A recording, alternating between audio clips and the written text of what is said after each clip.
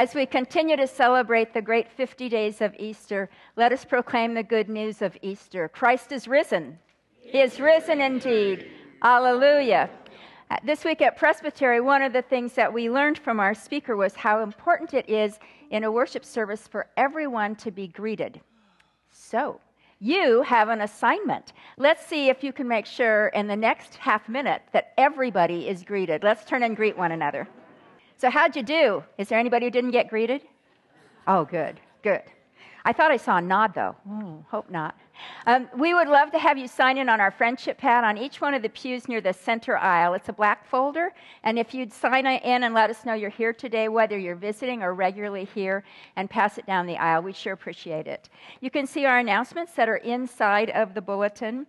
Next Sunday afternoon at 5 o'clock, I do see the time. At 5 o'clock that we have a concert, our choir and our bell choir. There's going to be a shofar played and all sorts of wonderful things as a part of that concert. So next Sunday at 5, hope that you come and that you will bring some friends too. It will always be wonderful music. Also, as we celebrate our 100th anniversary this year, we're marking a special thing each month. In May, we're marking our art heritage. And so even though by Thursday it will be June, for the June Art Walk this Thursday, it's an opportunity to buy one of the pieces of art that some of our artists have made to commemorate one of our founding artists, Anna Hills. In June, we are commemorating weddings that were here in the last 100 years. So if you know anybody who was married here in the last 100 years, you make sure that you get them here that Sunday, the last Sunday in June. It's hard for us to go back through the records and catch them all. A lot of people have changed addresses, so it's kind of up to you and the newspaper for us to get people here. So we hope that maybe it's you or people that you know or your kids, invite them to be here that last Sunday in June. I know my son was married here, and so we'll see if we can get them here that weekend. Our third Friday group invites you to join them for their wonderful Mexican food picnic that will be at 3 Arch Bay Clubhouse and Lawn. And you can sign up for that on the patio. You do need to sign up ahead because it's a gated community, so we have to have your names ahead of time. And you can see our children are signing up for Vacation Bible School and for Camp H2O for the summer. It's not too early to do that. In fact, they're beginning to get pretty full. If you have not been to Women's Retreat for a while, you may want to be sure that you will mark the date for our Women's Retreat this year. Coming up March 16 to 18, we have a new place. We're going to be in Fallbrook at Pala Mesa Resort. It is quite a different place from where we have been, and we have a wonderful speaker, Courtney Ellis, who is one of the associate pastors at Church of the Master in Mission Viejo. So we hope that you'll write it down now and join us and save that date. Let's turn our hearts to the Lord. Lord God, on this Memorial Day weekend, we gather as your people in this house to praise you, to lift up our hands to you, to worship you, to listen to your word. We pray that the Holy Spirit will bring comfort to us. We thank you for our nation, for the freedom that we have to worship you in this context. We ask, Lord, that you will empower the mission of your church, that we may plant the flag of your faith, hope, and love to the ends of the earth. Help us to be faithful in every dimension of our discipleship, we ask, in the name of Christ our Lord. Amen. Join me in the responsive call to worship that you'll find printed in your bulletin. Oh, give thanks to the Lord, for he is good, for his steadfast love endures forever. Let the redeemed of the Lord say so, those who redeemed from trouble and gathered in from the lands, from the east and from the west, from the north and from the south. Let them thank the Lord for his steadfast love, for his wonderful works to humankind. And let them offer thanksgiving sacrifices and tell of his deeds with songs of joy. Let them extol him in the congregation of the people and praise him in the assembly of the elders. Let those who are wise give heed to these things and consider the steadfast love of the Lord. And so let us stand and praise God together. Praise yet our Christ again, church. Come, Christians, join to sing. Come, Christians, join to sing. Hallelujah, amen. Loud praise to Christ our King. Hallelujah, amen. Let all with heart and voice before his throne rejoice. Praise is his gracious choice. Hallelujah, amen. Come lift your hearts on high. Hallelujah, amen. Let praises fill the skies. Hallelujah, amen. He is our guide and friend. To us he'll condescend. His love shall never end. Hallelujah, amen. Praise yet our Christ. Praise yet our Christ again. Hallelujah, amen. Life shall not end the strain. Hallelujah, amen. On heaven's blissful shore, his goodness we'll adore, singing forevermore. Hallelujah. Singing forevermore. Singing forevermore. Hallelujah, amen. This morning as we sing Shout to the North, women, let's sing verse 1 and encourage the men. And men, I'm going to have you sing verse 2 so you can encourage the women. And we'll all sing the refrain together. Men of faith, rise up and sing of your great and glorious King. You are strong and you feel weak. In your brokenness complete. Together. Shout to the north and the south. Sing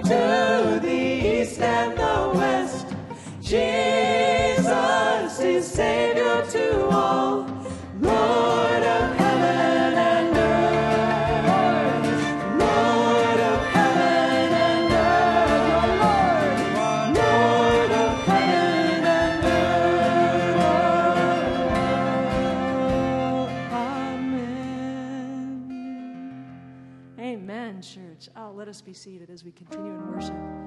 How deep the Father's love for us, how vast beyond all measure. So we sing of that this morning. How deep the Father's love for us, how vast beyond all measure, that He should give His only Son to make a wretch His treasure. How great the pain of searing loss, the Father turns His face away, as wounds which mar the chosen one bring many now to glory. Behold the man. Behold the man upon the cross, my sin upon His shoulders. Ashamed, I hear my mocking voice call out among the scoffers. It was my sin that held Him there until it was accomplished. His dying breath has brought me life. I know that it is finished. I will not boast. I will not boast in anything. No gifts, no power, no wisdom. But I will boast in Jesus Christ, His death and resurrection. Why should I gain from His reward? I cannot give an answer, but this I know with all my heart: His wounds have paid my ransom.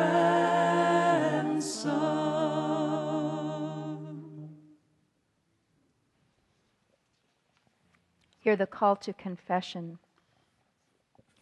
Long ago, God spoke to our ancestors in many and various ways by the prophets. But in these last days, He has spoken to us by a Son, whom He appointed heir of all things, through whom He also created the worlds. He is the reflection of God's glory and the exact imprint of God's very being, and He sustains all things by His powerful word. When He had made purification for sins, He sat down at the right hand of the Majesty on high. And so we come to Him and tell Him the truth about ourselves. Let us pray responsively. Lord, You said, "If you love me, you will obey what I command." Forgive us our lukewarm love and our disobedience. Lord, You said, "You may ask for anything in my name." Forgive us when we think we need to solve our own problems. Lord, You said, "Do not let your hearts be troubled and do not be afraid." We confess that our lives are often consumed by worry and anxiety. Lord, You said, "If you remain in me and I in you, you will bear much fruit." Forgive us our barren lives, Lord. Lord, You said, "You must testify, for you have been with me." We confess, Lord, that we have been too often silent. Lord, You said, "Love each other as I have loved you." In this and in so many other ways, we confess our failures and shortcomings. And so now in the silence, we bring You the silent confessions of our hearts. For we pray through Christ our Redeemer. Amen. My friends, hear the good news. When you were dead in trespasses and the uncircumcision of your flesh, God made you alive together with Christ when he forgave us all our trespasses, erasing the record that stood against us with its legal demands. He set this aside, nailing it to the cross. Thanks be to God. Amen. I'm inviting Lindsay and Ronnie Pizarro to come and bring their daughter, Penelope Ann, to be baptized this morning. Little Penelope is, 9 months old now? And she is an absolute beauty. And she seems to be in a good mood this morning. So. Mothers and fathers are here, the Galloways from Walla Walla, Washington, that were members of our church. Kevin and Heather, and with their boys, are members of our church. And these two families live together in Mission Viejo, and I hear maybe the Galloways are coming back. So, fantastic. So, we welcome you all, and the godmother is, you want to stand? Annalisa, yeah, who has been a very special friend over these many years. Hear the word of our Lord Jesus Christ. Jesus said, "All authority in heaven and on earth has been given to me. Go therefore and make disciples of all nations, baptizing them in the name of the Father and of the Son and of the Holy Spirit, teaching them to observe all that I have commanded you. And lo, I am with you always to the end of the age." Obeying the word of our Lord Jesus Christ and sure of his presence with us, we baptize those whom he has called to be his own. In the sacrament of baptism, it is as if the love of God reaches out and claims our lives for the full humanity that he intended for us from the very beginning. He unites us in a fellowship of love and incorporates our children into the new covenant that celebrates the life, death, and resurrection of Jesus Christ. So today we rejoice that Ronnie and Lindsay have brought their daughter. They came to us from Calvary Presbyterian Church in San Francisco. We have many friends with that congregation, and so we welcome you. I ask you, Lindsay and Ronnie, do you confess that Jesus Christ is your Savior and Lord? Do you intend your daughter to be his disciple, to obey his word, and to show his love? Our Lord Jesus Christ ordered us to teach those who are baptized. Do you, the people of the church, promise to tell this child the good news of the gospel, to help her know all that Christ commands, and by your fellowship, to strengthen her ties with the household of God? If you do, will you please say, "We do"? Let us pray. Lord, we thank you for the new covenant into which you call us and into which you baptize us. For indeed, we are all your children, adopted into your family. We belong to you in the fullness of life. So we pray now that as we baptize with water, you may baptize us with Holy Spirit, so that what we say may be your word and what we do may be your work. We ask in the name of Christ our Lord. Amen. Hold here. Okay, Penelope, we'll see if this works. Penelope Ann Pizarro, I baptize you in the name of the Father and of the Son and of the Holy Spirit. Amen. I declare you are baptized. Lord, thank you for this little one, for her cries, for her laughter, for the joy that she has brought into this family. We pray your blessing upon them all, and especially upon this little one, that she may grow up to know you, to love you, and to serve you. Amen. There you are. See what love the Father has for us? Mothers are charmers, let's face it. And I have to give to you guys a baptismal certificate with her name on it that I've signed, and a beginner's Bible. Oh, wow. And Ronnie, you read this Thank you. I will. to this little one, both of you together. Sure. And may God bless you. We love you. So grateful that you're a part of our congregation.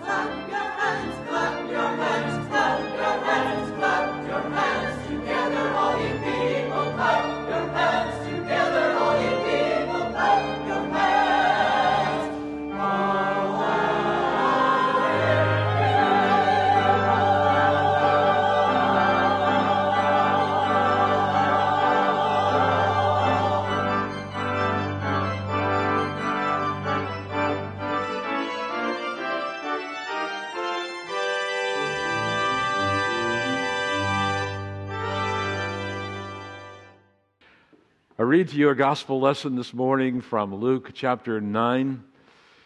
Jesus was preparing his disciples for their mission in the world. Luke 9, verses 1 to 6. Then Jesus called the 12 together and gave them power and authority over all demons and to cure diseases. And he sent them out to proclaim the kingdom of God and to heal. He said to them, "Take nothing for your journey, no staff, nor bag, nor bread, nor money, not even an extra tunic. Whatever house you enter, stay there, and leave from there. Wherever they do not welcome you as you are leaving that town, shake the dust off your feet as a testimony against them." So they departed and went through the villages, bringing the good news and curing diseases everywhere. Now, Luke allows us to see what was going on in the church post-Easter.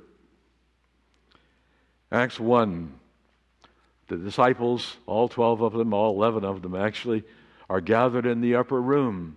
The congregation's about 120 members. and they are reconstituting themselves after the trauma of Holy Week. In verse 15, in those days, Peter stood up among the believers. Together the crowd numbered about 120 persons and said, "Friends, the scripture had to be fulfilled, which the Holy Spirit, through David, foretold concerning Judas, who became a guide for those who arrested Jesus. For he was numbered among us and was allotted his share in this ministry." In verse 21, "So one of the men who have accompanied us during all the time that the Lord Jesus went in and out among us, beginning from the baptism of John the Baptist until the day when Jesus was taken up from us, one of these must become a witness with us to his resurrection." So they proposed two: Joseph called Barsabbas, who was also known as Justus, and Matthias. And then they prayed and said, "Lord, you know everyone's heart. Show us which one of these two you have chosen to take the place in this ministry and apostleship from which Judas turned aside to go to his own place." And they cast lots for them, and the lot fell on Matthias, and he was added to the 11 apostles. The word of the Lord. Thanks be to God. We join in prayer. Lord, through your Holy Spirit, bring illumination to your word this morning. Bless this congregation and all of us together as we listen to your word. It's in your name that we pray. Amen. Years and years ago, I was reading a book about the rapid growth of communist ideology in Southeast Asia. And the book was addressing the question of why the disciples of Marx and Engels had been so successful. And it made an argument that the growth of communism in Southeast Asia came as a result of the disciples of Marx and Engels being sent out in missions, short-term mission trips in their own cities, where they were to hand out communist literature and engage in conversations and make friends and welcome those who believe the message into the fellowship of comrades, if you will. It caused me to remember how my life as a witness was shaped from the very beginning. When I was at the university, in a very small little church, my pastor invited me to go door to door with him in the neighborhood of the church, and there to knock on the door and to ask people if they were Christians, and to seek to enter into a serious conversation about the faith. Well, it was an identity-shaping experience in my life to do that. I learned some very important things from the very beginning, and that is how people identify themselves. I would ask, "Are you a Christian?" And the answer would be, "Well, I'm a Southern Baptist." Or, "I'm a Methodist." Very few said they were Presbyterians, because Presbyterians don't do those kinds of things, that is, witness on the streets. Some said they were Catholics. Very few said they were nothing, because in that culture, everyone belonged to the church, it seemed like. And yet, in many ways, no one belonged. Because there always seemed to me to be a disconnect between belonging and actually living what the message of Christianity is about.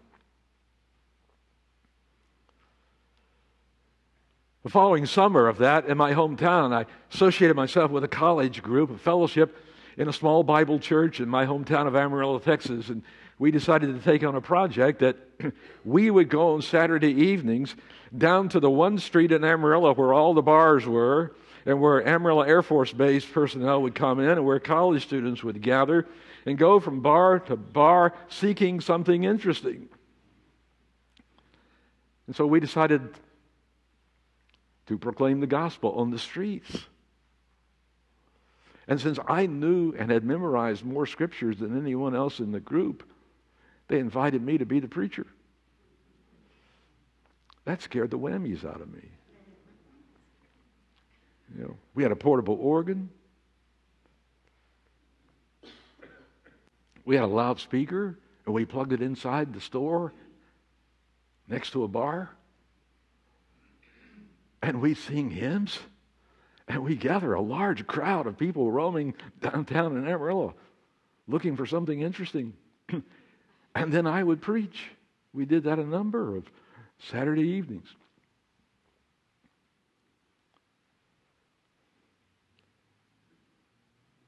My parents used to come and watch from about 2 blocks away. And I think they were terrified that their son was doing such a thing, and they had to be asking themselves the question, what's happened to our son? Has he joined a cult? Where's all of this going? I think they were frightened. But that summer, some 50 from the military and from colleges joined our fellowship, and we had the best summer that I have ever had. And I began to get all kinds of affirmation. People began to suggest to me, maybe, Jerry, you're called to the ministry.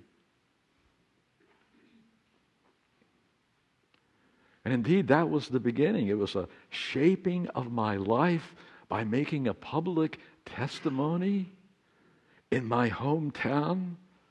And who knew where that might lead? There was wisdom in that. When Jesus was seeking to shape and form his disciples, he had taught them.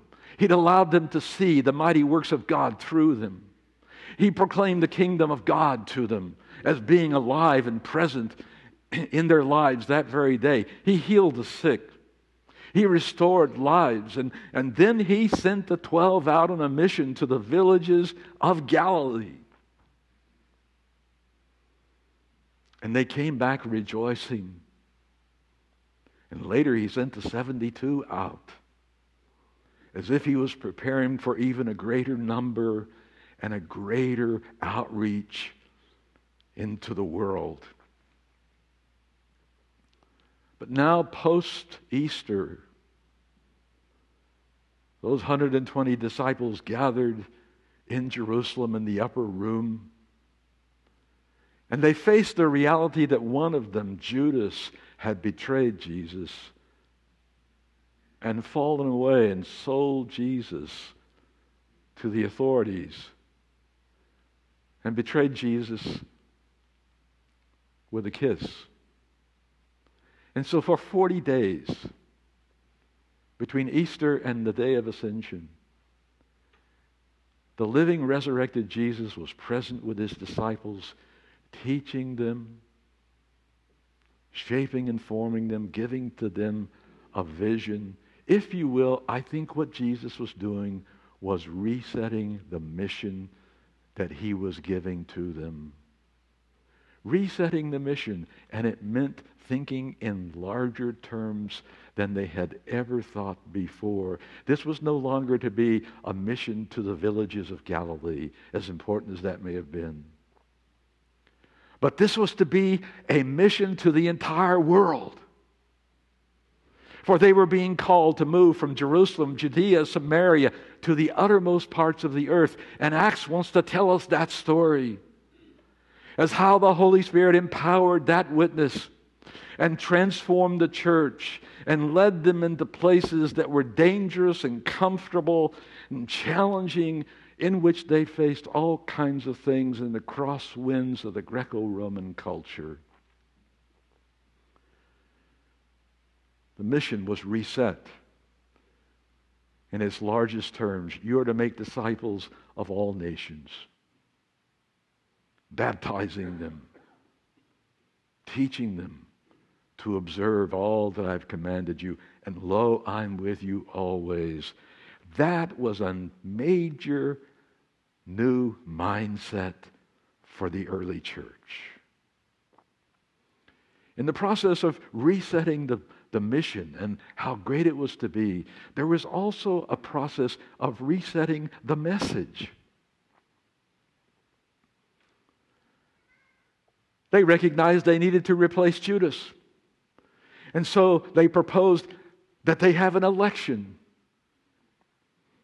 And that someone who had been with them from the very beginning, from the time when John the Baptist started his preaching and baptizing down at the Jordan River, from that time through the life of Jesus, through his death in Jerusalem, through the resurrection on Easter Sunday morning, someone who had been there from the very beginning, who could join with them and faithfully bear witness to the resurrection of Jesus Christ.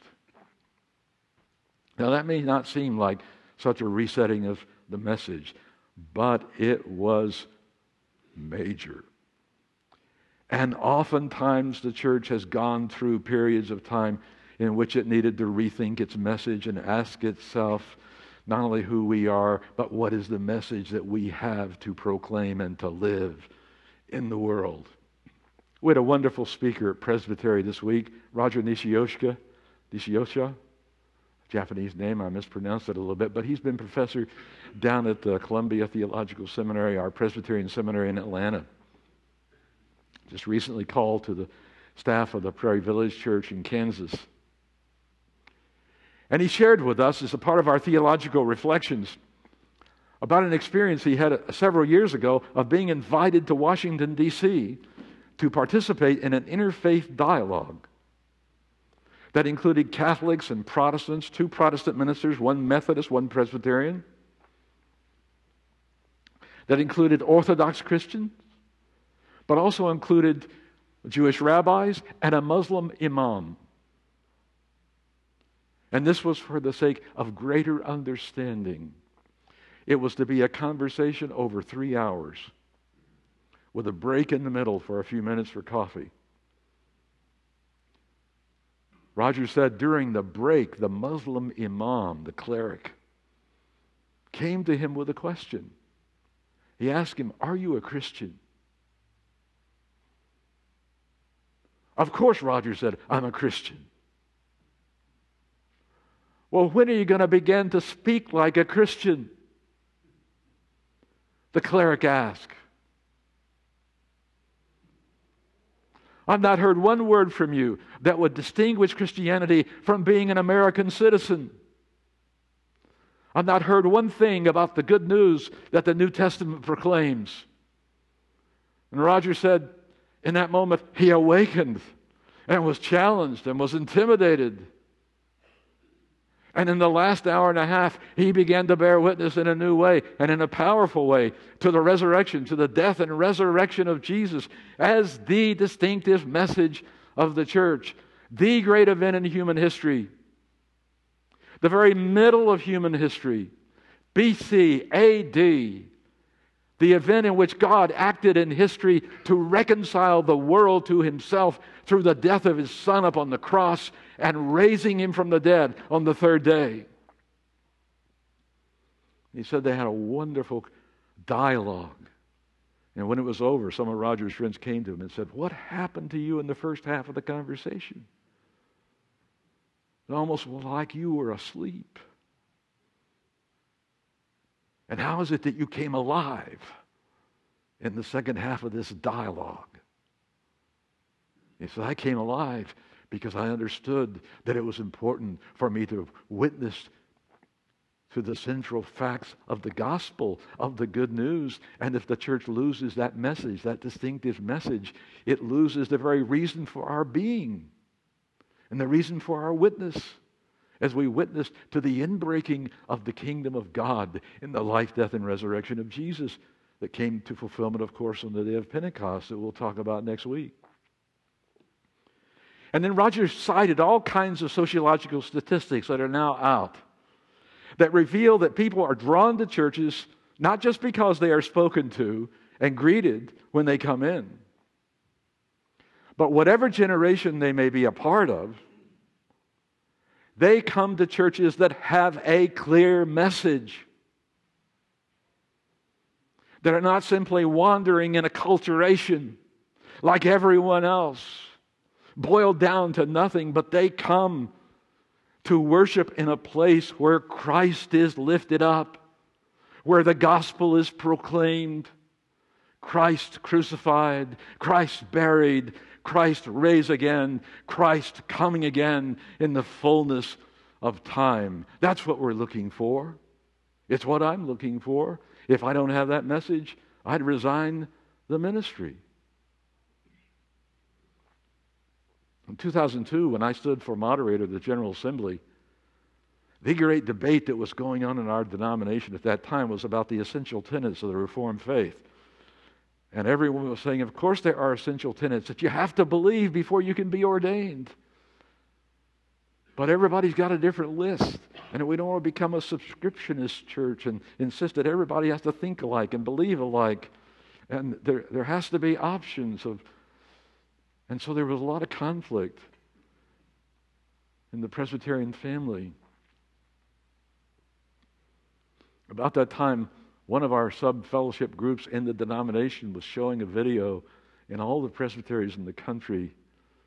A pastor friend of mine was featured on that video, and he was making a point about the essential tenets of the faith. And he said, well, of course we believe in essential tenets, but not all of us have the same list. And he began to list some that might be essential and others not essential. And one of them, he stated, was the resurrection of Jesus Christ is maybe optional.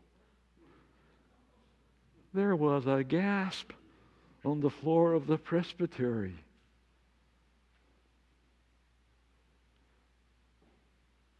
And Roger was making the point that we need to reset the mission of the church and understand what our message is and what it is we believe. Do we believe anything? Do we have any gospel to proclaim and to live?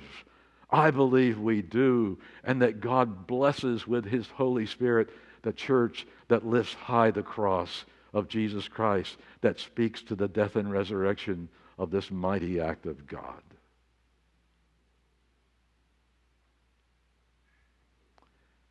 And then the church found itself resetting the messengers of the church. That is, replacing Judas. Now, someone told me this morning that in all their years in the church, they had never heard that Judas was replaced. Why was he replaced? Because he was a traitor. He'd been called by Jesus. Jesus had prayed over him. And Jesus had taught him. And yet when push came to shove, Judas betrayed Jesus for 30 pieces of silver. And there have been all kinds of explanations for this. That perhaps he simply wanted to press Jesus' movement toward establishing his kingdom so that Judas could rule. He was self-interested. We know that. Like the other disciples, none of them were perfect by any means. Some said that he was the treasurer of the apostolic band and that he used to steal from the bag of the money that people had given. That's one of the worst sins that any preacher can commit, is to steal from the church. And some have. To betray trust. Some said that Judas was just filled with Satan's spirit, that Satan got hold of him and seduced him into betraying Jesus. And others have said, well, he was just acting as God's servant, doing what Jesus knew what he was going to do. Jesus needed to find a way of getting to the cross, and so he used one of his own disciples, Judas. None of these are satisfactory for me. I think this remains a mystery. But the important point of our text this morning, the church faced up to what had happened in Judas. And they knew they did not have the wisdom or the insight to look into the human heart and to know who ought to replace Judas. And so they established two men. They identified these two men who had been with Jesus from the very beginning, at the beginning of the baptizing of John the Baptist, when Jesus was baptized. Through his life, through his teachings in Galilee, through his mission and the short-term missions, through what happened in the last week, his death, his resurrection. And they prayed, Lord, you alone know what is in the human heart. You choose. Because we do not have the power to identify the one who is going to have to go with us to the ends of the earth to bear witness. The magnitude of this mission and the integrity that it required, the character that it required was awesome. I oftentimes think about this text when a church elects a new pastor or a new ruling elder. What are the qualifications? What's the heart of the person like who is being selected?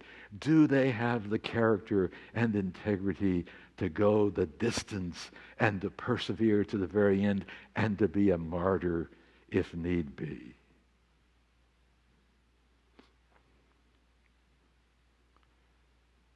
And so what was happening in Jerusalem in this text is that there was a resetting of the understanding of the mission in its global dimension. There was a resetting of the message in the centrality of the cross and the death and resurrection of Jesus. And there was the resetting of the messengers of the church and a calling for the disciples to live with integrity and character, to know how to tell the truth and to exercise whatever power the Spirit might give with humility. The Pope was right. In a recent statement, he said, if you are given power, whatever the nature of that power, whether it's political or economic or religious or social, if all you have is power, you're doomed for disaster. If power is not harnessed by humility, it will crash on the rocks of the seashores of human history. And there is far more than enough evidence of that. The church is called to a divine humility, to have the mind of Christ, to have the courage to witness to what we know to be true, to what we've seen and heard, to what we've experienced. Not just to be a member of a club, but to be a part of a living, vital fellowship of saints who are alive. Look into your own heart this morning. Look around you. May we see lives that are aglow with the Spirit and the Word of Christ, who know what the truth is, who are not afraid to bear witness, even if it means from the street corner to the living room and family room, to the neighborhood, to the community, to this place in Laguna Beach. That mission moved out from Jerusalem to the ends of the earth, and it's right here in Laguna this morning, and you are the new saints alive in Laguna. And we are being called to place our lives on the line to be God's people who live with integrity in the power of the Spirit. Next week we'll talk about it on Pentecost Sunday, the Sunday in which we remember that God poured out His Spirit to empower the church for its mission to the ends of the earth.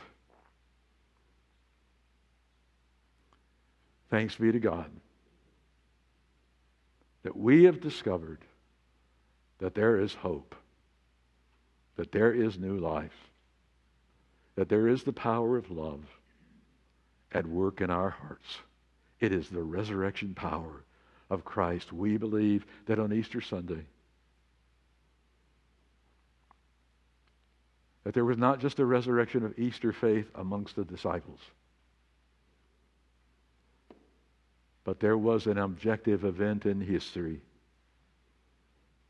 in which the disciples saw with their eyes and touched with their hands the living Christ.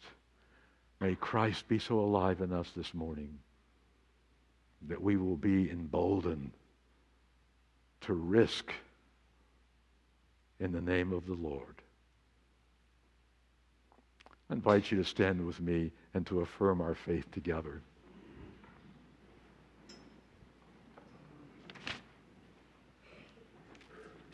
Words from our confession of 1967 in our Presbyterian Book of Confessions. We affirm our faith responsively.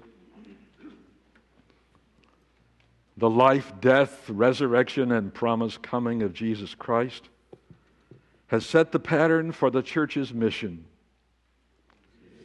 Life involves the church in the common life of all people. His service to men and women commits the church to work for every form of human well-being.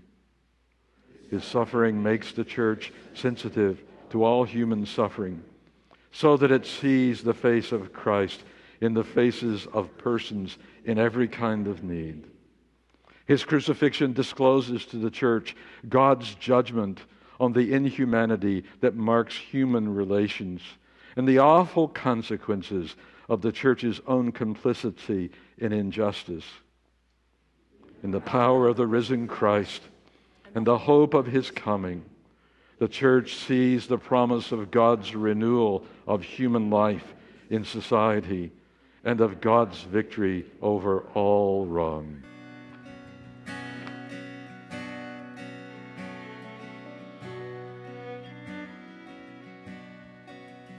We've a story to tell to the nations that shall turn their hearts to the light. It's a story of truth, a story of mercy, a story of peace and of light. Peace and light. Amen. Amen.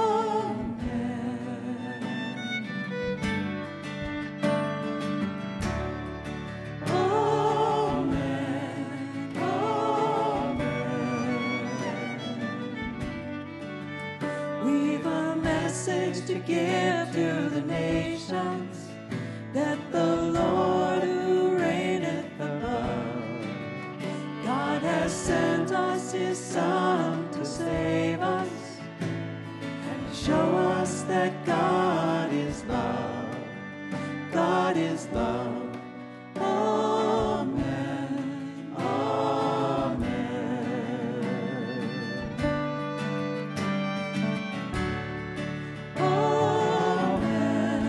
Amen. Amen. There's a song to be sung to the nations that shall lift their hearts to the Lord.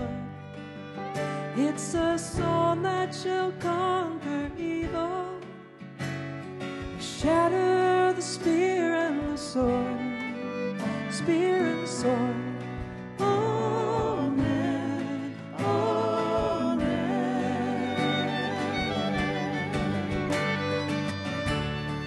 Amen.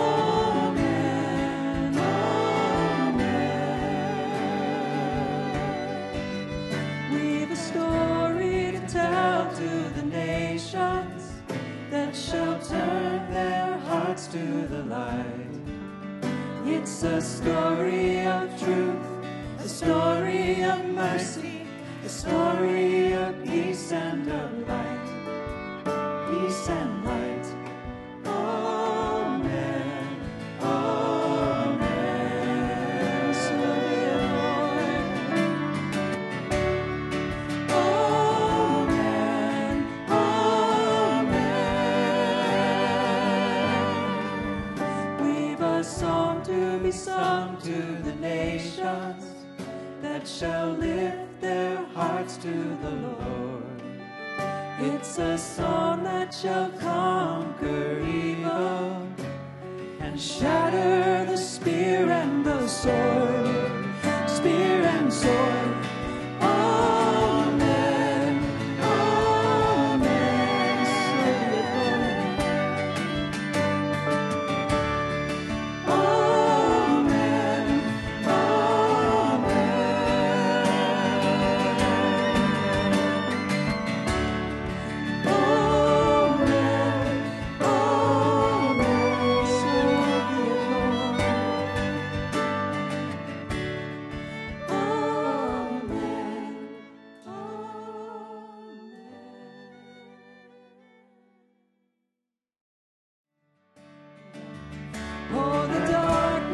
shall turn to dawning, and the dawning to noonday bright.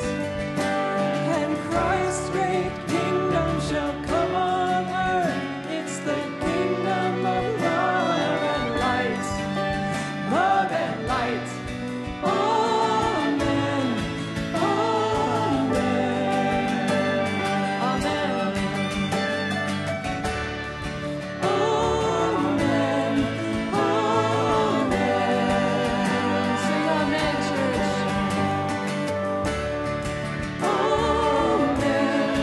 Amen.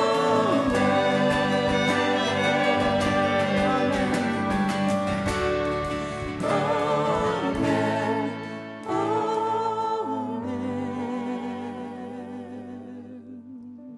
Gracious God, we give you thanks that you came to live amongst us, bone of our bone and flesh of our flesh, that you allowed yourself to be betrayed and that you gave yourself for us, that you suffered and rose to new life.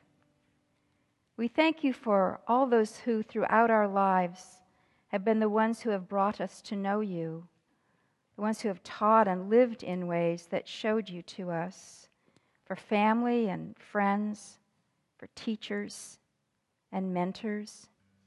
And so we pray that you will use our words and our deeds to show yourself to others. On this Memorial Day weekend, we thank you for the freedom that we enjoy in this country.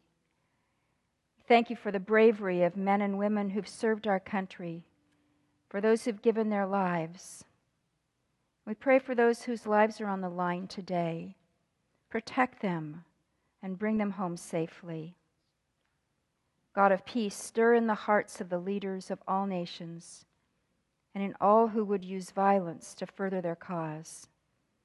Change their hearts and minds. Give them a passion for peace.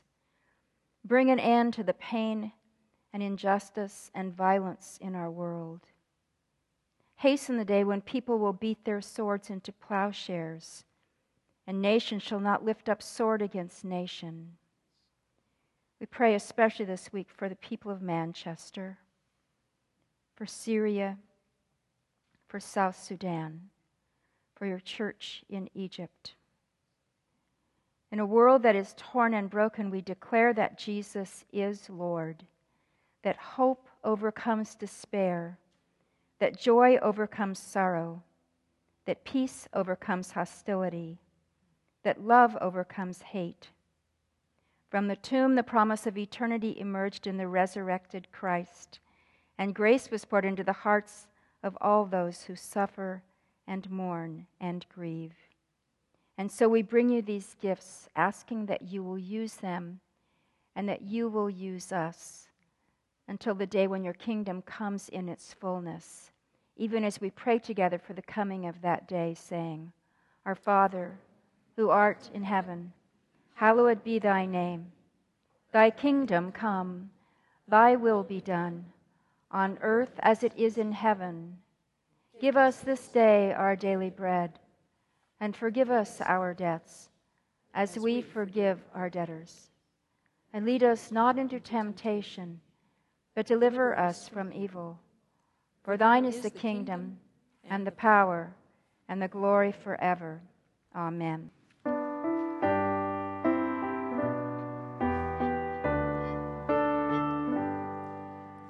How firm a foundation, ye saints of the Lord, is laid for your faith in his excellent word.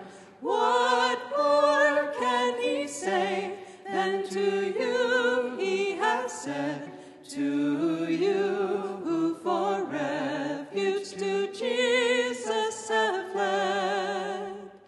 Fear not, I am with thee, oh, be not dismayed, for I am thy God, and will still give thee aid.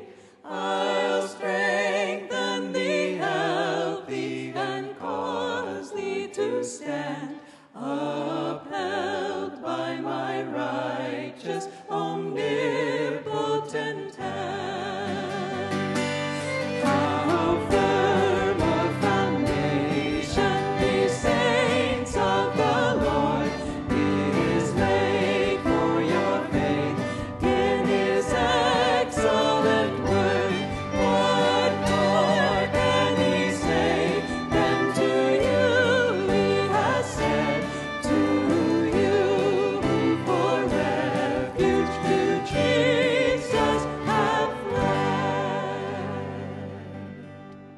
Apostle Peter finally wrote to the whole church, by the mercies of God, we have been born anew into a living hope through the resurrection of Jesus Christ from the dead, and into an inheritance that is imperishable, which is being kept for us in heaven.